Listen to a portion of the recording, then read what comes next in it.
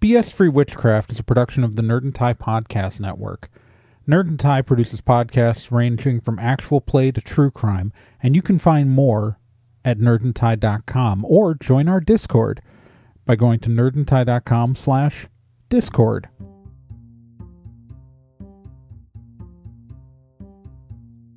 Welcome to BS Free Witchcraft, your monthly guide to the modern witchcraft movement, minus a lot of the usual, bullshit. I'm your host, Trey Dorn, and, oh my god, guys, it's September. Isn't it?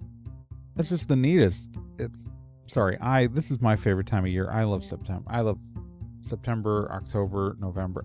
The fall is the best. I know I'm recording this. It's technically still summer, but I'm in northern Wisconsin.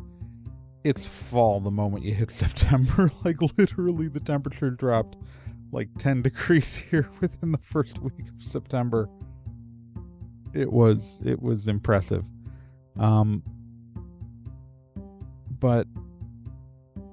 yeah, it's the podcast also turns 2 years old with this episode. So happy birthday to the podcast. Happy birthday to me. I just turned 40 a few weeks ago. I'm old, I am ancient, my bones are turning to dust, and I decided this month I wanted to talk about something a little bit more positive than, last month wasn't necessarily negative, but it was dealing with the cold, harsh realities of the current age of 2020 when I recorded these episodes. And this episode we're going to talk about something that 2020 has unfortunately canceled for the most part. And that is Pagan Pride Days. We're talking about Pagan Pride. And I know this is a witchcraft show, and paganism and witchcraft, while they largely overlap, there is areas where they don't. I'm sure non-pagan secular witches are probably maybe a little bored with this.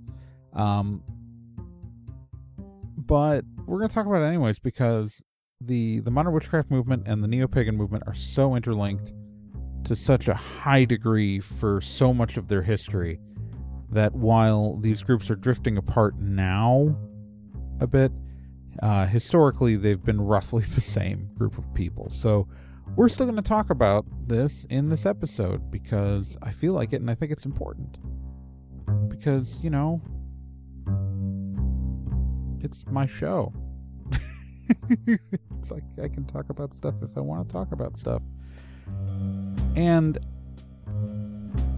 I want to talk about Pagan Pride Days because a lot of the modern witchcraft movement is so disparate. We are the big boom in the modern witchcraft movement, which was huge in the 90s, was the massive boom in self-taught practitioners, solitary practitioners, and people who came up through books and then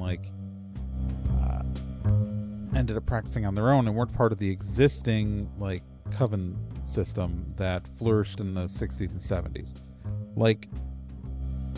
The reason why the modern witchcraft movement got huge and is, the size that it is today is entirely to do with the fact that so many people taught themselves how to do this at home alone. But that creates an issue. If the majority of people practicing witchcraft are doing it alone and at home, they don't have as much of a connection. And while the internet is great, and don't get me wrong, I'm a big fan of the internet, hence why I do this show on the internet, those kinds of connections, while great, aren't as nice as in-person connections, as we're all figuring out this year. So, and for the same reason why I'm a nerd and I came up through the convention scene, view conventions is really important for geek culture. I think Pagan Pride Day is one of the ways that we can have real in-person communication with other witches and real contact with other witches in the real world. And so, yes, it is a pagan event, and I know not every witch is a pagan, but most of us are. And if you're not, it's still something fun you can learn about. You know, that's the thing on this show. If we're talking about something you don't personally do, that's fine. Learn. Have a lesson. And the worst case scenario is that you walk away learning about a corner that you don't engage in. That's like we have listeners who don't do candle magic, and I did a whole episode on candles. We're probably down the line gonna do a whole episode on crystals. And I know a lot of witches who don't do anything with that, but also trust me, that's gonna be a good episode when we get to that. I say promising, like, even though like I haven't promised like 3 episodes that I still haven't made yet.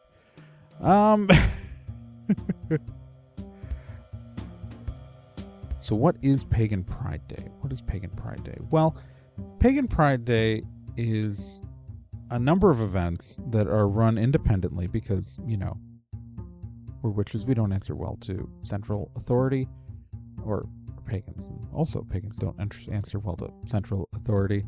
It's almost like we all went looking outside the mainstream for some reason. Pagan Pride, it's a series of independent events that are run around the world. There is a central organization called the Pagan Pride Project, but they don't like run them. They are more of a networking organization where they allow people to connect for resources and promotion and things like that. So it's a series of events that are run around the world to promote positive. Well, it's on the one hand, it's like promote a positive image of the neo-pagan movement and the modern witchcraft movement, but it's also to create a place of community and gathering for people in the movement. Some of these events are as simple as like a picnic, or like just like a day in the park with a bunch of other pagans and witches. Some events are full-sized festivals with food and concerts and all that sort of thing. So there's a wide array of events that fall under the category of Pagan Pride Day. The term Pagan Pride, no one's really sure where it started getting used. The Pagan Pride Project claims it goes as early as 1992. There were rumors of single events. We know that it does come as a reference to the gay pride and the queer pride movement from the LGBTQ community, and there's obviously quite a bit of overlap between the two catalogs of people. The number of I know very few non-queer witches. I know non-queer witches. Yeah, I do. But they're the minority. And so it's think of it as like an event that is run, and people go there. Sometimes there are workshops, sometimes there are speakers. So the things that you will always find there is a degree to try to educate the public about different neo-pagan traditions, because these events are open to the general public. The other thing is, often many of these groups will be working with a charity of some sort, do some sort of charity fundraising and or donations raised by the event. And the charities that you see are the ones you usually would expect to associate with Pagan Pride events, be it, animal welfare or environmental causes, or, But they're not just, it's like pretty much any charity that you think is probably a good idea. Probably one of these events is sponsored. And yeah, and again, these are open to the public. These are, usually events where non-witches are invited to attend, and non-witches are invited to show up. And I should say non-pagans. This is the thing. The problem with being a witch from the 90s is that I have a habit of, like, my brain conflates neo-paganism and witchcraft, which it shouldn't, man. It shouldn't. I know these are separate groups. There is a stark difference. But, yeah. I keep slipping, man. I just keep slipping.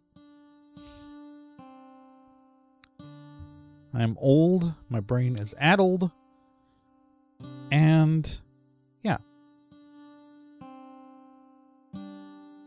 But that's kind of a brief overview. Now, obviously, again, everything's canceled this year. No one's holding a Pagan Pride Day event. If you are, I'll kick your ass. I'm just saying.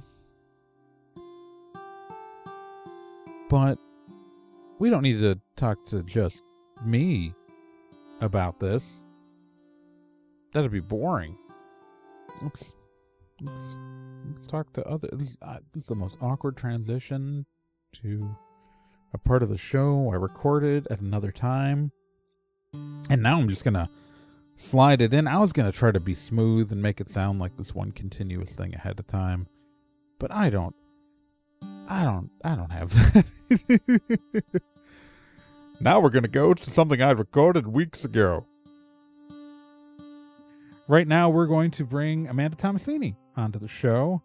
And Amanda, what is your background with Pagan Pride Day?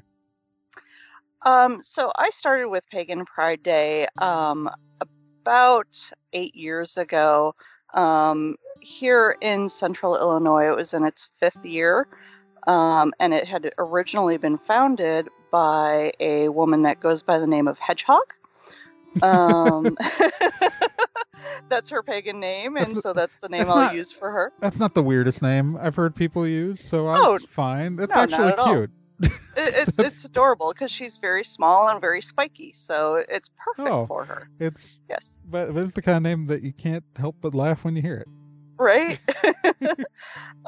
So she founded Pagan Pride Day here in Central Illinois, and she was also running a group called Pagans in Touch at the time, which she had started several years prior back in Maryland and then brought over when she moved to Central Illinois.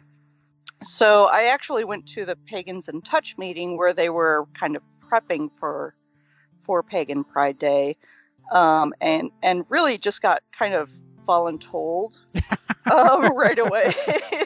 They needed people to help, and I was like, sure, I'll help out, and had no idea what I was getting myself into. But it's been a fantastic journey. A couple of years later, I actually ended up in the that co-organizer role, because she had stepped down at that point. And just stepped down from it last year. So it's been a journey. That's all right. So obviously no one's going to a Pagan Pride Day this year because, right. It's for those of you who are binging this episode 3 years from now, because that is a thing that happens with this show. It's 2020, y'all. It's just, Corona. In the early episodes in the pandemic, I used to explain the pandemic more, thinking it was going to be over fast. But now I'm just going to say this episode's in 2020. It's just you can just figure it out. But for someone who hasn't been to a Pagan Pride Day, if one was happening in the utopian future in which these sorts of events are allowed to occur again. What would one expect arriving at one? So obviously everyone is going to be a little bit different, right, yeah. Because we do have that kind of leeway. But typically you're definitely going to have some sort of public ritual that's going to be available for either participating in or viewing. You're going to have workshops, and for us, we tended to try to go everything from like a Pagan 101 all the way up to something that somebody that's been pagan for 20 years might actually be interested in sitting and taking time and listening to. We tried to have some type of live entertainment, whether it was belly dancers or a pagan musician or something like that. We typically had a vendor's row type of area. Not Pagan Pride Day is not required to have vendors. Yeah. But it does tend to, bring in a lot of the funds that are required to have an event like that. The other thing we would typically have is some type of raffle also to help with the fundraising aspect. So those are the typical things that we would have. Kind of interspersed there, we would have occasionally we had a meditation labyrinth or a meditation area. We had a tools of the trade display at our particular location, and that was something that was unique to ours, where people could see the tools of witchcraft and not just Wicca, but Asatru and Druidism and all sorts of other, everything that falls under that pagan umbrella. Yeah. So. Yeah, it's always like it's always difficult because like the modern witchcraft movement and the neo-pagan movement there's a huge overlap between these two groups, but it's not a 100% overlap. There are plenty of, pagan groups who don't practice any sort of thing that would be referred to as witchcraft. And then there are obviously, witchcraft traditions that fall outside of the neo-pagan banner. So it's like, it's always like, it's so difficult to like pin down like any sort of real world event though for a lot of some. Obviously I'm going to clean that up in the edit, or I won't, and I'll just sound dumb in the podcast, which would not be unlike me. But like there's so much of the community though, especially since the 90s with the explosion of solitary practitioners, especially in Wicca, but it just in witchcraft in general. A lot of stuff is like a lot of people find these things through books, and they end up, practicing alone outside of groups. And so, like, I think that the Pagan Pride Day is like, while it's not witchcraft specific, obviously it's, it's a neo-pagan event because there's so much overlap. I think that there's kind of an important community aspect for a real world community for this sort of event. Because outside of the towns that happen to have witch shops, which most don't, right? It may be the only way to like have a real in-person connection with other people in the community. And I don't know. What are your thoughts on the community aspect and how the importance of it? Yeah, Our technical mission was to promote education and understanding within the local community, reaching out to the community. So, part of it is that we want people who aren't pagan to kind of understand a little bit more what we do and who we are. Like, we're not just these teenagers that are running around, breaking into cemeteries or whatever, trying to commune with ghosts. We're to be fair, some of us are. We might have done that, 20 years ago. And some of us did that stuff, and I know for a fact people in their 30s and 40s who are still doing that. Yeah.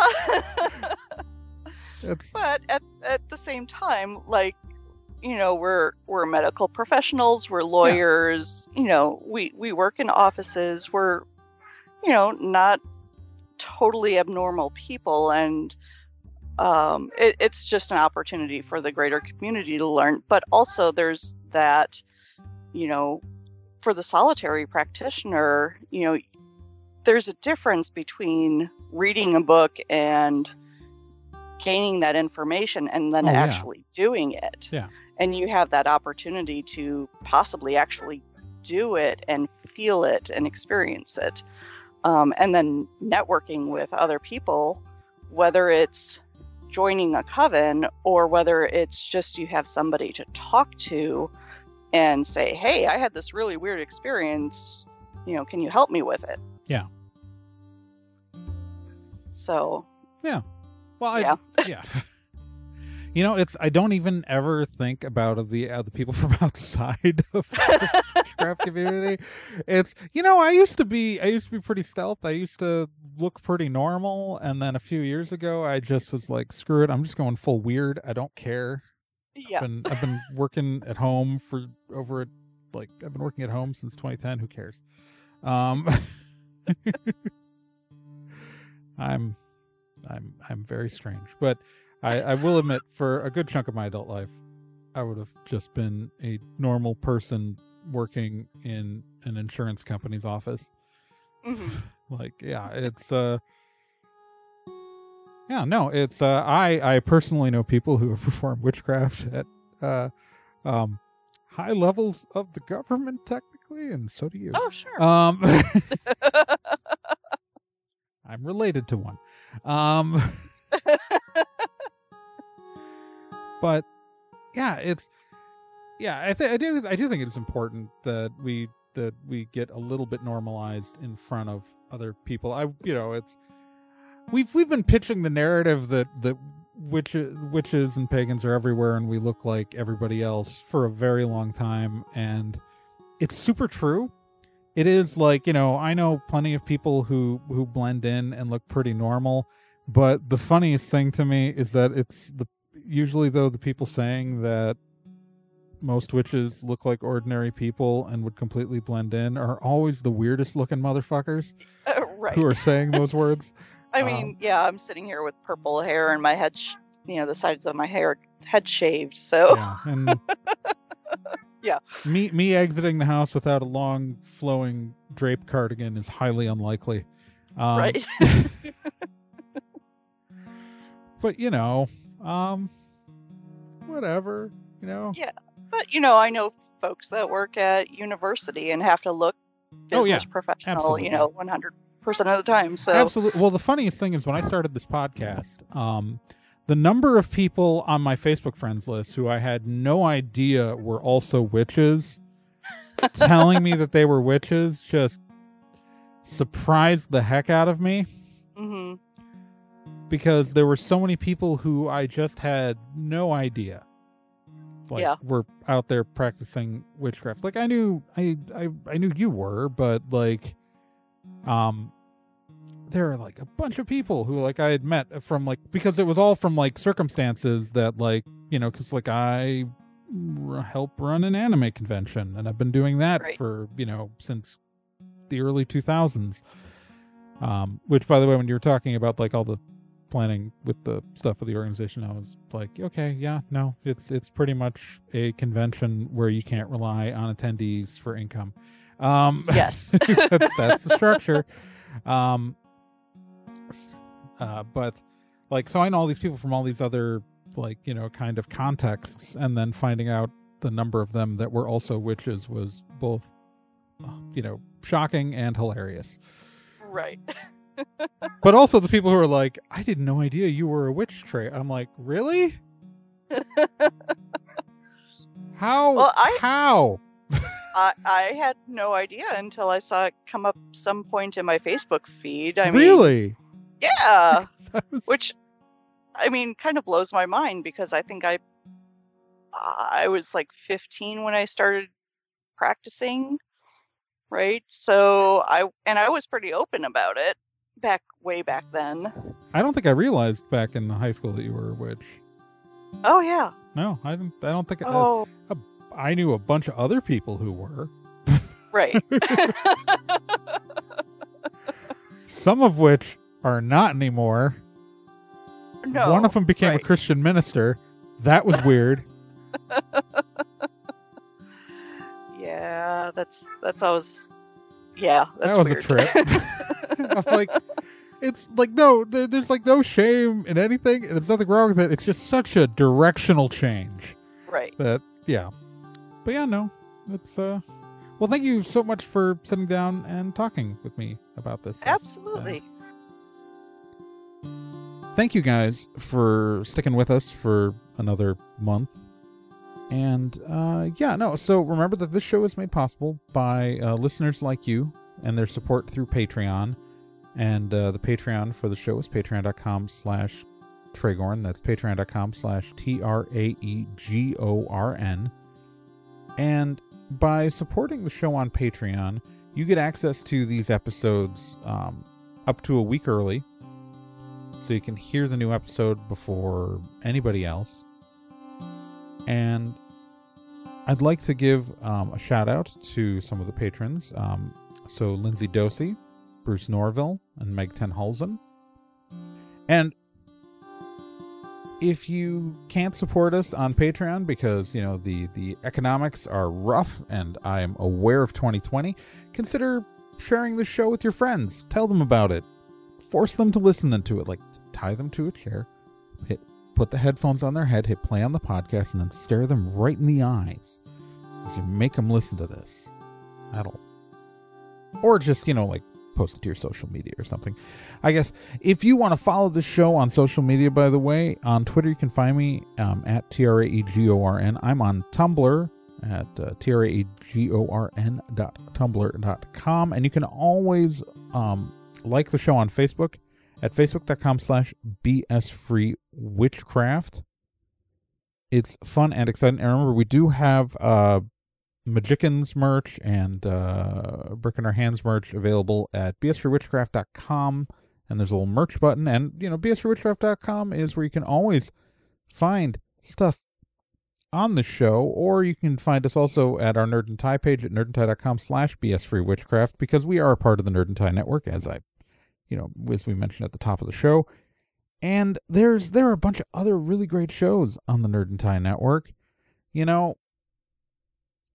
I talk about Hex Positive a lot, which is a great show, nerdandtie.com/hex. And they're great. And, Let's Be Legendary is great. nerdandtie.com/legendary, which is a great actual play show. I'm on Stormwood and Associates at nerdandtie.com/Stormwood, which is an actual play show also. And, there's the main Nerd and Tie podcast where you can hear me and some other people talk about geek and convention news every month. But, and Cool and Unusual Punishment's great. The True Crime podcast. But I don't give enough love to Famicom Dojo, the retro video gaming podcast on the network. And so Famicom Dojo is just great, guys. It's Sean and Vink going into the world of retro video gaming every month. And it's a great podcast, and you should listen to it. Or just go, also you should watch the Nick Azumi show on YouTube. That's also on Nerd and Tie Network. Is just full of really good programs, guys. Just good stuff run by good people. And you know what? If you want to talk to us, like if you want to talk to me on a daily basis, because there are people who do, join our Discord, man. Join our Discord. It's pretty great. And you can find an invite for that at nerdandtie.com/Discord.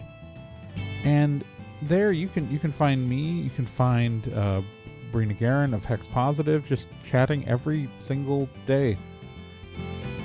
That's what we do in our spare time, man. And I keep saying man. What's up with me? I don't know. I think that's a sign that I should end the show, right? That's probably a good idea. Yeah, we're gonna run away. You guys have a great month, and I will talk to all of you Magicians again next month.